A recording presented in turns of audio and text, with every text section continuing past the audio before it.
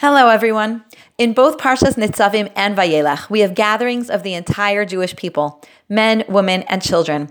Firstly, to enter into a covenant with Hashem, and secondly, in the mitzvah of Hakel, to hear the words of the Torah all together as a nation. Interestingly, in both mitzvahs, the Ramban, quoting Chazal, brings two reasons for bringing along even the smallest children. One is for the benefit of the children themselves. Ki yishma'u v'yish'alu v'ha'avos yargilum v'yechanchu osam. Because the children will hear the Torah reading, they'll ask their parents about it, and their parents will accustom them to keeping the mitzvahs and educate them regarding the Torah. Everything a child sees, hears, and experiences makes an impact. We all know how highly impressionable a young child is. Here we are being reminded to take advantage of their openness and curiosity and sensitivity by including them in impactful spiritual activities. When we say Shema with a baby, wash their small hands negelvasser, help our child bench lulav, or light Hanukkah candles, we're doing exactly what the Ramban teaches here, being mechanech our children, inspiring their curiosity, leading them to ask us questions, and giving us natural opportunities to explain, inspire, and teach them about our faith and Torah. But there is a second reason to bring children to Hakel. The Ramban brings it from the Gemara Chagiga, and that is litain sachar lemeviyehem, in order to give reward to the parents who bring them. It's not only the children who benefit from being included in the big Torah reading, the parents who bring them also benefit. Really? Have you ever tried to bring a child to shofar blowing?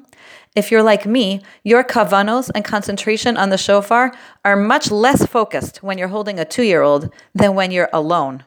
Including children in mitzvahs can seem to detract from the intensity of the experience of the mother, not enhance it.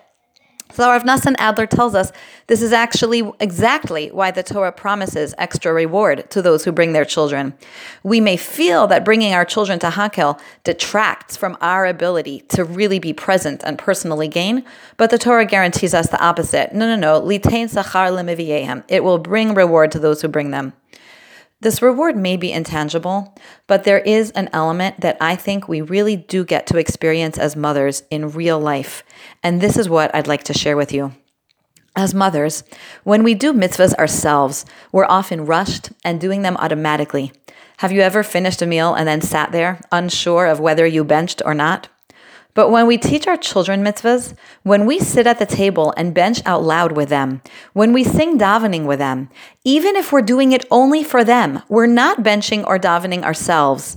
But with them, we have time to sing the words slowly, we think about them, and we feel a deeper level of gratitude and connection to Hashem than we did in our own benching or davening time. It's true for many mitzvahs. When we tell our children about Rosh Hashanah, when we read them stories and make crafts or look at the Machzor together, we're not only teaching them, we're inspiring ourselves too. Our relationship to the mitzvah is enhanced because we've shared it with our children. Singing songs, davening together, reading books. When mothers share Torah with their children, we are not detracting from our own spirituality.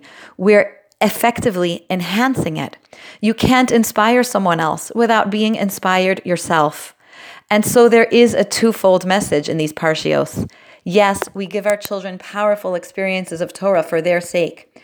And we also do it for our sakes, because the very act of transmitting Torah to our children also instills it deeper into us.